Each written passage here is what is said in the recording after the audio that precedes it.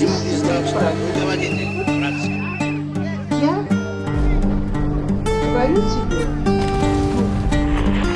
тебе правду. Одного слова неправда. Welcome to Sarah Century, a 12-episode podcast which explores how revolution, war, and immigration affected a single individual. 99-year-old Sarah Mebel left Russia forever on September 11th, 2001. This is the story of her life. Episode 6, Enemies of the People. In the previous episode, we saw how Sarah's father, who'd been imprisoned in Moscow, was exiled to Alma-Ata in Kazakhstan, where he was living like a free man. In the summer of 1936, Sarah and her mother Gita decided to move the 2,000 miles away from their home to Alma-Ata so the family could all be together. But Zalya Mebel was arrested a second time. Sarah and her mother were with him when the NKVD knocked on the door late at night, searched the room, and took him away.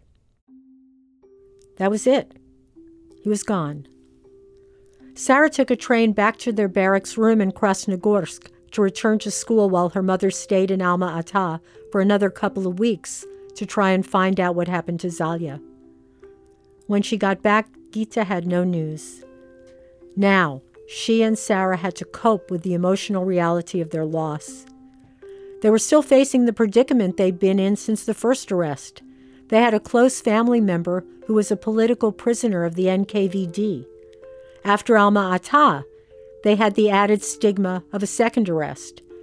If there were some tiny possibility that the secret police made a mistake the first time, it wasn't remotely feasible that a second arrest could be shrugged off as an error, even though this is what Sarah firmly believed. But this, like her grief, she had to keep to herself. They had another problem, albeit a more quotidian one.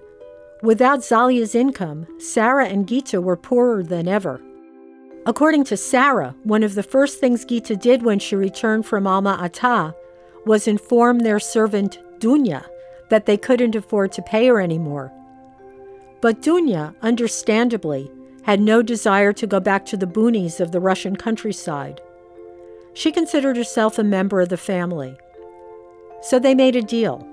In exchange for staying with them in that single barracks room, Dunya would continue to take care of the household, and she'd find a paying job.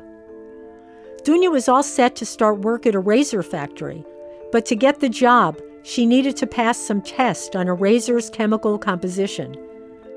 This was a problem. Loyal, resourceful Dunya was, in Sarah's words, almost illiterate. Я помню, как я учила ее читать эти формулы. I remember teaching her how to read the form.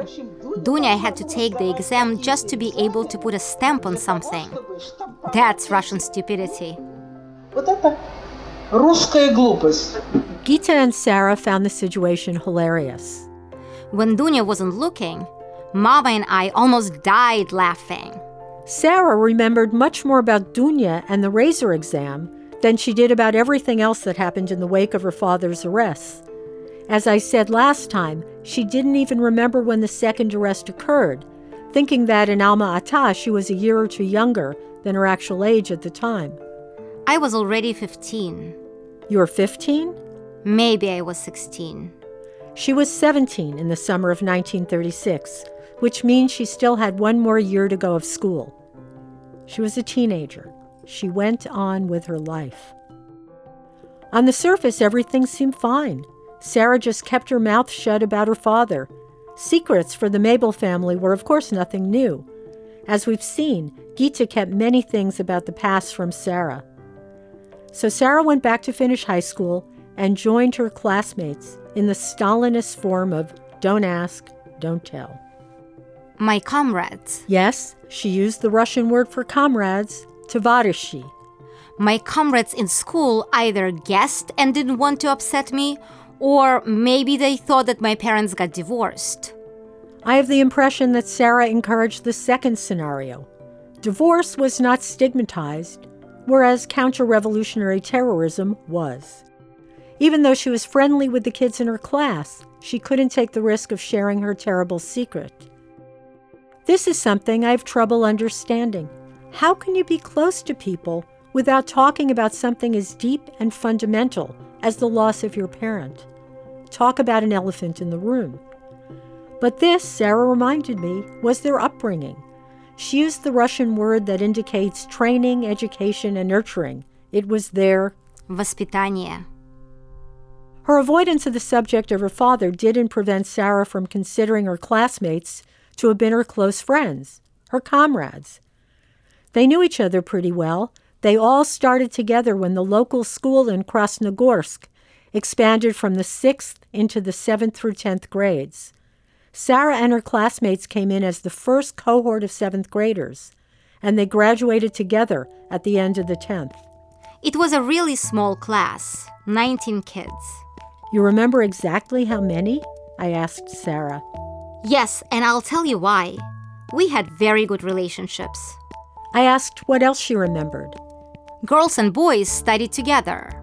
I think she made a point of telling me this because the next generation of students was segregated by sex, thanks to Stalin, who ended coeducation during the Second World War. I was curious about what it was like to be in high school in the 1930s. I'd always imagined that Soviet schools were run like military ones, with stern, uniform-clad, attentive students who sat up straight and followed all the rules. No, they were 20th century teenagers and they behaved accordingly. Sarah told me a funny story about a technical drawing class that was held on the school's second floor. The teacher was young, and he used to wear a long, untucked linen shirt known as a Tolstoy blouse with a big bow tied around the neck. An artist, a young artist, the perfect target for a bunch of obnoxious kids. We decided to cut class one day, probably to go to the movies or something. Our whole class of 19 kids. I told you we were good friends. All of us lowered ourselves down to the first floor by rope. They cut class to go to a movie? They went out a window? They weren't afraid of the consequences? I asked if the school called their parents, only to be reminded that I was being a presumptuous American. What do you mean? Who had a telephone? Surely letters were sent home. I don't remember. They probably yelled at us. She was giggling about this in 2002. I only remember how we laughed when we imagined what the tech drawing teacher would do when he came in and found an empty classroom. It's hard to juxtapose this scene with Sarah's domestic reality. 8th or 9th grade, her father would already have been in Moscow's Butyrka prison. The Stalinist terror was well underway, and yet here was Sarah with her 18 classmates dissing their poor teacher and cutting class by shimmying out the window down a rope. This wasn't how I pictured the Soviet educational scene in the mid-1930s. But there it is. She and her friends hung out. They did things together like ice skating and cross-country skiing. They used to go dancing. And they did the foxtrot, the tango, and something she called the Boston Waltz. I was really curious about boys and romance. Who was your first love? I asked Sarah. I told her that when I was that age, I was what we used to call boy crazy. She conceded. I thought a lot about boys, Lori. But I'm not used to talking about such things. She wanted these kinds of intimate details to stay off limits. Similarly, she often refused to tell me the surnames of people she was talking about. For Sarah, this was irrelevant information. Revealing it was like performing what she called a strip-tease. But she did tell me about a boyfriend she had in her last 2 or 3 years of high school. He became a pilot, and he died after the war when he was flying some Soviet delegation to India. By then, he had a wife and 2 children. I loved him. He probably loved me. And then she asked, Do you want to know if we went to bed together? I did, but I couldn't admit it, so I answered, I'm not talking about sex, I'm talking about your dreams. That was my shortcut in Russian for the kind of future she hoped to have.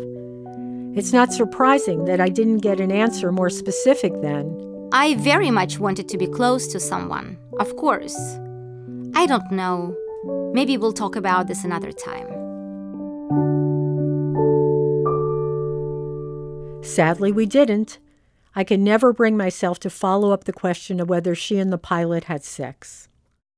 I did, however, ask more about politics. I imagined that the school curriculum was chock full of communist propaganda. By my understanding, Marxist-Leninism was basic to whatever you studied, be it history or botany or razor manufacturing. The insistence on ideological training even became the butt of many Soviet jokes. One joke I heard when I lived in the Soviet Union described the oral exam of a medical student who was stumped by every single question about the bone structure of two skeletons she was shown. Only when one of the frustrated examiners asked her what she had studied in medical school did a light go on in her head. Aha! These must be the skeletons of Marx and Engels. I asked Sarah what she learned about Marxism-Leninism and about the Bolshevik Revolution. She didn't remember. If it was part of the curriculum, it didn't take. Listen, Lori, do you really think that at 13 or 15 years old I thought about revolution? My son Perry was 13 when we had this conversation. She added, Your Perry, does he think a lot about the American War for Independence? He did not. These obligatory lessons also meant nothing to her, though Sarah did recall that Marxism-Leninism, as well as the latest version of the history of the Communist Party, was taught at the institute she attended after she graduated high school. It was inconceivable to me that she didn't know or remember what I considered to be some of the most important aspects of Soviet culture in the 1930s. I asked what she thought of the huge propaganda campaign to motivate workers to push themselves past their limits. It was named Stakhanovism after Alexei Stakhanov, a miner who exceeded his production quota many times over. I heard the name, but I felt very distant from politics. And again, insistently. I was 16, 17 years old. Surely her parents talked politics while Zalya was still at home. They didn't in front of me. If meat was expensive, maybe they said something. We've seen how their janitor was arrested for remarking that meat was cheaper before the revolution. Complaints were a risky business, and of course you didn't want to burden your child with words that could bring trouble if they were repeated in the wrong company. But what about Stalin, I asked. Stalin? She didn't remember if they talked about him. I pushed. What did she think of him at the time? Did she think he was a great man? Yes, I thought he was great.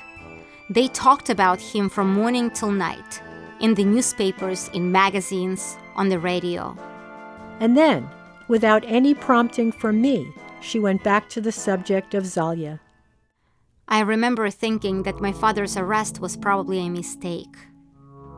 I didn't tie it to Stalin. They made a mistake, I thought. But she couldn't say this to anyone. And as we'll see, the fact of the missing father had everything to do with Sarah's decisions after she finished high school. Graduation at the end of the 10th grade marked the point at which a young person would start work, joining the great Soviet proletariat, or, if tracked for white-collar jobs, going for higher education with a focus on a specific field. There were no schools of liberal arts in the Soviet Union. Everything was designed for training in one direction or another. When Sarah graduated, she chose higher education and started studying at Moscow's Institute of Economic Planning. This pointed her toward a career choice that would have been along the lines of her father's. But she didn't finish. I completed 2 years of classes, but left before the final third. Why? In the first place, I probably had a weak character. She added that the work was very hard, and she had no friends there. We lived outside the city. It was very far to travel. It was also a financial hardship for Sarah to be in school. Mama and I were very poor. Mama had a small salary. But the fact that she had a father who was an enemy of the people clearly played the most important role. It kept her from becoming a komsomolka, a member of the Komsomol, the Young Communist League. This was an almost obligatory step for a young adult in the USSR. They kept hassling me. Why aren't you a komsomolka? Why aren't you a komsomolka? Sarah said that there had been no pressure in high school to join, and that she wasn't alone among her earlier classmates in steering clear of the Communist Party. But things were different at the Institute. She admitted that one of the reasons she left was because she was terrified of the public interview required of all Komsomol applicants. In order to get in, I would have had to recount my biography at a huge meeting. In other words, talk about Papa. I didn't want to. I asked her what would have happened if she announced that her father had been arrested. On one hand, probably nothing. Sarah cited for me a famous 1935 quote attributed to Stalin. Children don't answer for their parents. Stalin did make one comment one time at one meeting about how a son does not answer for his father. But this was never official policy. Sons and daughters often answered for their fathers and mothers in Stalin's USSR. Still, the phrase became part of what historian Sheila Fitzpatrick called Soviet folklore. It makes sense that the offspring of citizens who'd been arrested as traitors seized on the words as a shred of hope for their own survival. Sometimes the secret police left them alone. Other times, they didn't. Sarah certainly hoped the exemption of a child from a parent's guilt was real. This meant she would have been off the hook at a Komsomol meeting. But on the other hand, she might not have been. And she knew this. And there was no way she was going to risk the humiliation. To tell Komsomol members about her father would have opened up the question of why he'd been arrested. Even though she knew her father wasn't guilty, she couldn't say such a thing in public because it would have amounted to accusing the NKVD of having made a mistake. And as she reminded me, the NKVD never made a mistake. Plus, they took him 2 times, not just once. Double jeopardy. So Sarah dropped out of the Institute, her basic ticket to Soviet success. She also kept a couple of answers at the ready for people who would, invariably, ask her why she hadn't joined the Komsomol. If it was someone she knew and trusted, she'd leave it at, I don't want to. But if it was someone she didn't trust, she'd give the standard, humble Soviet excuse. I don't think I'm worthy. This was apparently the go-to answer for anyone who avoided party membership. It implied that one was working on becoming worthy, and when the cherished goal was reached, one would, of course, join up. Sarah supplied me with the sarcastic punchline, the one she couldn't say, for how long she expected it to take before she was worthy of joining the Communist Party. 100 years. I pushed. How did all this affect you? What would Komsomol membership have meant? Sarah replied more seriously. I would have been like everyone else. Being outside kept me separate. Almost 100% of young people, almost everyone, was in the Komsomol. For her, this wasn't about socialism or Stalinism. I didn't think about politics. I just wanted to be like everyone else. But Sarah's withdrawal from the Soviet path to upward mobility and inclusion didn't block all the negative consequences of having a father who was an enemy of the people.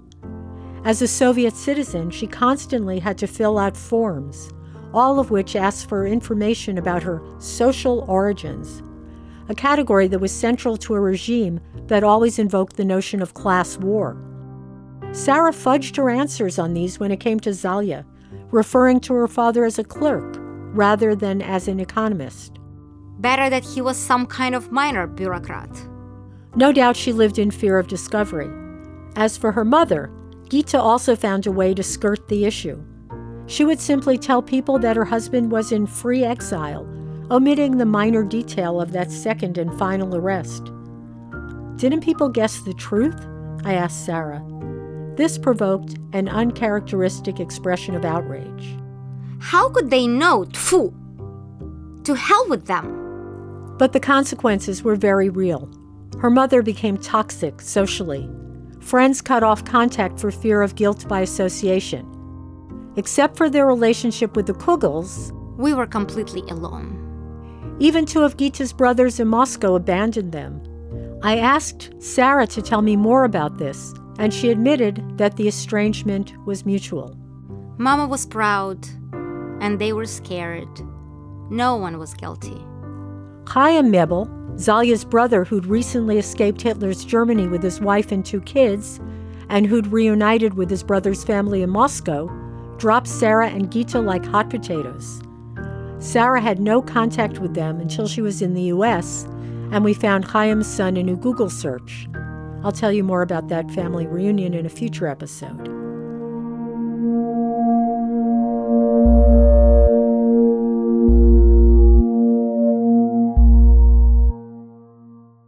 Even though Gita suffered socially, she fortunately wasn't fired from her job.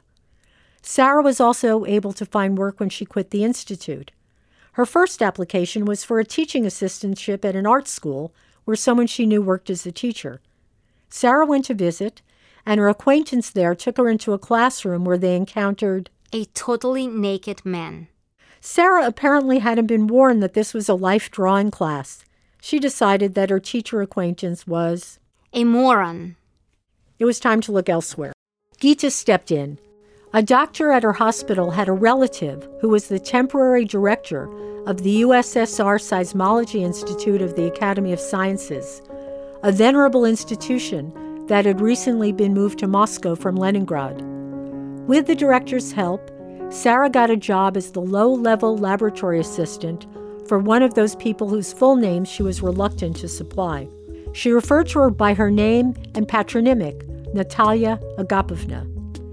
Natalia Agapovna was a figure straight out of Russian history, having been taught by Prince Boris Golitsyn in the pre-revolutionary era at St. Petersburg's higher women's courses. Not acquainted with the wonders of Google, Sarah had no idea how easy it was to come up with a surname for someone Russian Wikipedia identifies as one of the founders of Soviet seismology. It was Natalia Agapovna Linden, born in 1887, who served as a mentor to the young woman she affectionately called Sarochka. She was a wonderful teacher. As we say, she was a teacher from God. That Natalia Agapovna taught me everything. Not only taught me about seismology, but about how to work. Everything I know about seismology, I know from her. Sarah started as a lab assistant. At some point in her career trajectory, she became a senior lab assistant, and then an engineer. By the time she retired, she had worked herself all the way up to the highest level, and she did it without joining the Komsomol and the Communist Party, and all without finishing her higher education. I retired with the title of senior engineer. She thinks she was the only one at her institute to have made it to senior engineer without having completed her degree. Sarah's labor booklet, an official document that tracked her job history, attests to Sarah's rise through the institute's ranks. I asked what she remembered about her job before the war, and she told me how difficult things became when Stalin issued a decree with stiff penalties for lateness. Sarah referred to it with the word ukaz, a word more often used to indicate something decreed by a Russian emperor. At the end of 1938, as part of an attempt to impose more discipline on the labor force, the regime criticized, and I quote, shirkers, idlers, and self-seekers. Management was to fire anyone who was absent without a valid reason, and was to reprimand employees who were late for work, or added time to their lunch breaks, or went home early. 3 times in a month, and you were out. 4 times in 2 months, and you were out. As of 1940, criminal penalties awaited people who arrived more than 20 minutes late for their job. Sarah had a 3-hour round-trip commute between Krasnogorsk and the Seismology Institute, and she had to leave time for delays on public transportation and for bad weather. She was proud to inform me that, nevertheless, she was never late. She admitted, though, that the threat was horrible. It also helped that there was always a bed for her at the apartment in central Moscow of their good friends, the Kugels. She could stay over whenever she liked. Sarah was so eager to tell me 2 stories about the lateness decree that she wrote them down in anticipation of that day's interview so as not to forget. One was about an important scholar at her institute who made a big show of his daily arrival. She got up to show me the way he would pace by the front door. He wasn't tall, and he walked with a cane. He would arrive a few minutes early and walk back and forth by the entrance, checking his watch. Only when it was exactly the time to start work, on the dot, would he enter. Sarah giggled. Not a second earlier. She had another story about the decree involving a professor at the institute who wore a uniform at work. This, too, cracked her up. One time, he overslept and he was absolutely terrified of being late. She interrupted this story to describe how at that time men wore white long underwear as pajamas, instructing me to look up the English equivalent to the Russian word to make sure I got everything right. This professor was in such a hurry that one day he showed up in his long underwear. He put on his black greatcoat over his pajamas, that white shirt and those white drawers. He stuffed his clothes in a briefcase, put on his shoes without socks, and showed up at our institute just like that. But more soberly, she commented in relation to his panic. Can you imagine how terrified people were because of this new decree? In June 1941, Sarah was making plans to start learning English. On June 22nd, she heard an announcement on the radio about something important coming up. It was a Sunday.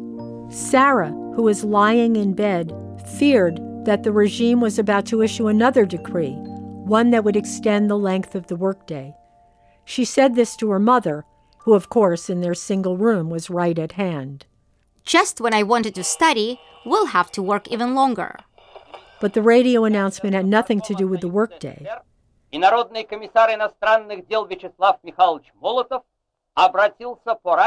was a proclamation that Nazi Germany, their ally since the 1939 Non-Aggression Pact, had just attacked the Soviet motherland. Next time, we'll talk about the war and Sarah's and Gita's harrowing evacuation to Siberia.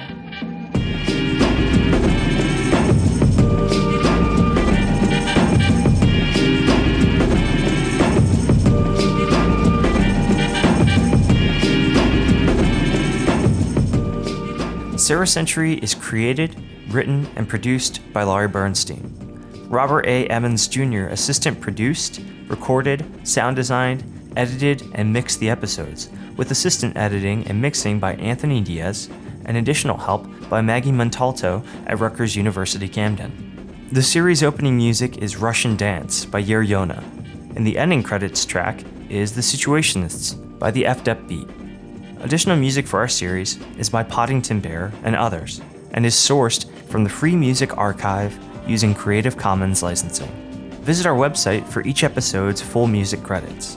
If you like what you've heard, don't forget to subscribe and rate Sarah Century on iTunes. You can get more information and the full episode's credits about this and other episodes at sarahcentury.blogs.rutgers.edu.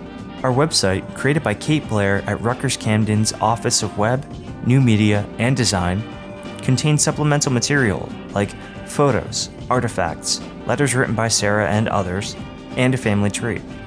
Because the writing of history is an ongoing enterprise, you can also find updates and corrections as part of our ongoing quest to document Sarah's story. Special thanks to Julia Zavatsky, who brings us the beautiful voice of Sarah.